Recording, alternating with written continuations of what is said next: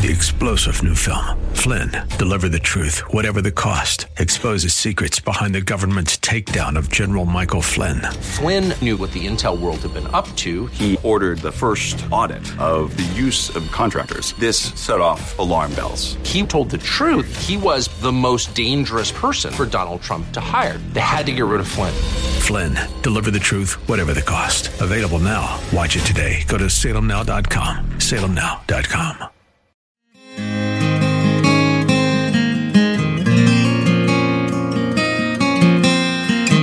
Hi, and welcome to today's City Mission Hope for the Homeless podcast. I'm Dean Gartland, the President and CEO of City Mission in Washington, Pennsylvania.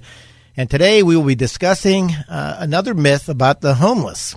And this myth is that most homeless people are mentally ill. And that is quite a subject. And I know that for many people, and I know for my years of 40 odd years of doing this work, I've seen a lot of variations of what you might think of in terms of mental illness, everything from just basic depression to some really severe and chronic mental health problems that need a lot of therapy and a lot of attention. But that's not really characteristic of the majority of the homeless that I have seen or I've worked with over the years. And so this myth that just because somebody, it doesn't have a place to live or finds themselves out on the street for whatever reason doesn't automatically make them a chronically mentally ill person. And so today we're going to talk about this myth. And I brought with me someone from our mission. It's Leah Dietrich. And Leah is our director of our residential programs at the City Mission. And I'm going to ask Leah to just introduce herself, give us a little bit of her background and how long she's been at the City Mission. And then we're going to jump into this topic and maybe try to bust some of this myth that people have. And Leah, go ahead. Absolutely, Dean. Thank you so much for having me today. I am Leah Dietrich. I am a licensed professional counselor, and I have been with the City Mission now for almost 10 years, which is crazy to think about. I remember coming to City Mission back as a new counselor, getting ready to work with the homeless women in our women's program, and ever since then, I've been growing along with the organization as we've made changes, and I can certainly agree with you, Dean, that from a professional mental health standpoint, I believe that there is this perception that all individuals who are homeless have chronic mental health, and there's this perception that they are all schizophrenic or they are mentally unstable. And that makes them unsafe in the eyes of the public. And that's just certainly not true. And that's not been my experience in working with all of our residents. And I think it's important that we talk about that and understand the difference, too, between what you said, chronic mental illness versus Americans that face some of those mental health concerns. And some of these things are not, I don't know if I know anybody that doesn't have some level of mental health issues that they're addressing in their own lives. I know that, from anything from mild depression to just some concerns over just the way they process information and how they understand life and what the stressors that come into life. And so sometimes we all have some level of mental health concerns that we all the general public has. But this myth that because somebody's homeless automatically makes them this, and I think what you said was really correct in that people think they're unsafe, that they are a danger to society just because they're homeless, and they've attached 100 different things to them because they are homeless. And so but that hasn't been my experience over 40 years of doing this work. And I know in the 10 years you've been at the City Mission, that's not been your experience as well either. But maybe you could talk a little bit about some of those issues that people do walk in the doors with. I mean, and how the City Mission is helping them to address those issues. Absolutely. So I think that it's important to understand that our clients come to us, our residents come to us with co-occurring issues, with multiple barriers that they're facing. And it's important for us to understand that and to understand how those things happen. Our residents don't always have the best opportunities growing up. Sometimes they're in very abusive and unstable environments when they're growing up, extreme poverty at times. And because of those factors, because they've gone through abuse and neglect in some cases, they come to us with sometimes PTSD. They come to us with anxiety and with depression, but sometimes they also struggle with things like addictions.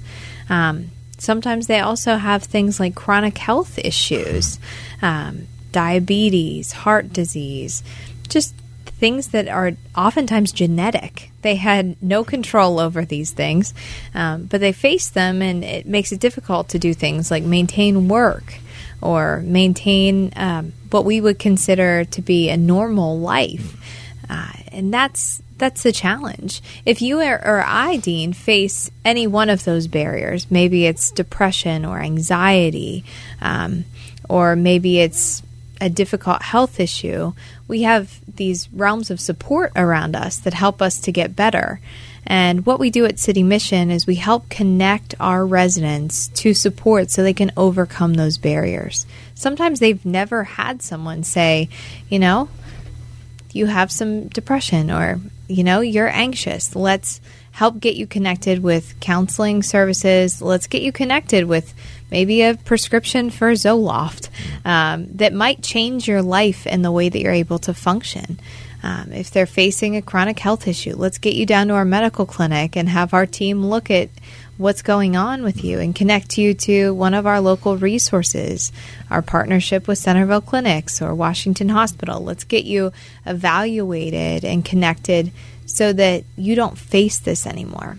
But the most important thing is that they're not alone with these things. Because when we feel alone with any issue, it can become insurmountable. And we know that individuals with mental health concerns are not alone. I mean, the statistics are that 1 in 5 Americans will face a diagnosable mental health condition in a given year. Wow. And 46% of Americans will face a diagnosable mental health condition in their lifetime. Almost 1 in 2. So I think it's important for us to understand that mental health doesn't have to be a scary thing. It just is something that we have to address, and we have to have the support and the environment to be able to address. Well, do you have, as we're talking about this, could you give us even an example? Somebody that's come through the mission, came into the program and has had some level of mental health challenge that they were facing, and how the City Mission connected them, and where are they at today? Maybe that'll help kind of put this in perspective for our listeners. Absolutely, Dan. I'd be happy to do that. I can think of a client that we had come to us who was very successful in life prior to his coming to City Mission, and he'd gone through some very serious challenges in his life, difficulty with his family, loss of a job, loss of his income, and had become very depressed. And in that process, he began to what we call self-medicate. He began to look for things to fill those holes. He had lost connection with his family, so he turned to drugs and alcohol as a way to cope, partying with individuals, coworkers, and then ended up losing a job. And through that whole process, he just fell deeper and deeper into a dark depression and didn't really know where to turn. So through coming to the mission, he was able to connect with counseling and with support, with some medication, which was very, very helpful, groups both on campus and then connecting also to a psychiatrist and some groups off campus and developing a support within the community, and then was able to begin working again, begin putting the pieces back together again slowly, found faith in God, which was tremendous, yes, and really gave him a hope that he may not have experienced otherwise. And then able to move and transition successfully out into the community, into his own apartment. and in the process regain connection with family that he had lost touch with. And I think that that's just a beautiful thing. Watching someone, it's almost like they're coming out of darkness and blossoming into, this person that God intended them to truly be. But they weren't able to because of that darkness that comes around us sometimes when we face all of these problems that just seem so insurmountable. So at City Mission, it's all about creating a team. I like to think that we create a team around every client that comes to us to address every issue that they face the best way that we can, and to let them know that they're not alone. You're never alone with the issues that you face. There's always a way to rise above. That's amazing. I hopefully our listeners, as they think about what you're saying and about how the City Mission operates, and hopefully that's given them a better perspective on the fact that, hey, you know what, this mental health issues is actually something that's part of life that everybody at some point in time is going to experience at some level, and some people experience it more drastically than others, and they need that kind of help, and they need somebody to walk alongside of them to help them connect and get connected.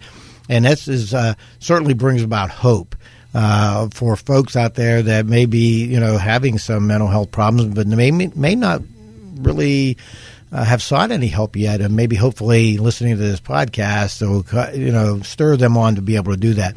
One of the things I've always said at the Mission, and I say this in such a way, but I'm very serious about it, but I talk about people needing soap when they walk through the doors. And I know when you hear that, you think,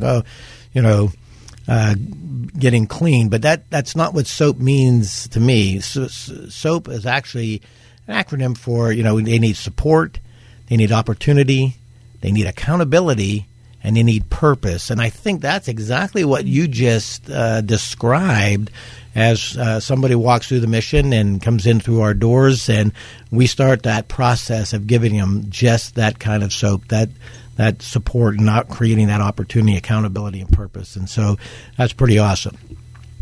All right, so a person walks through,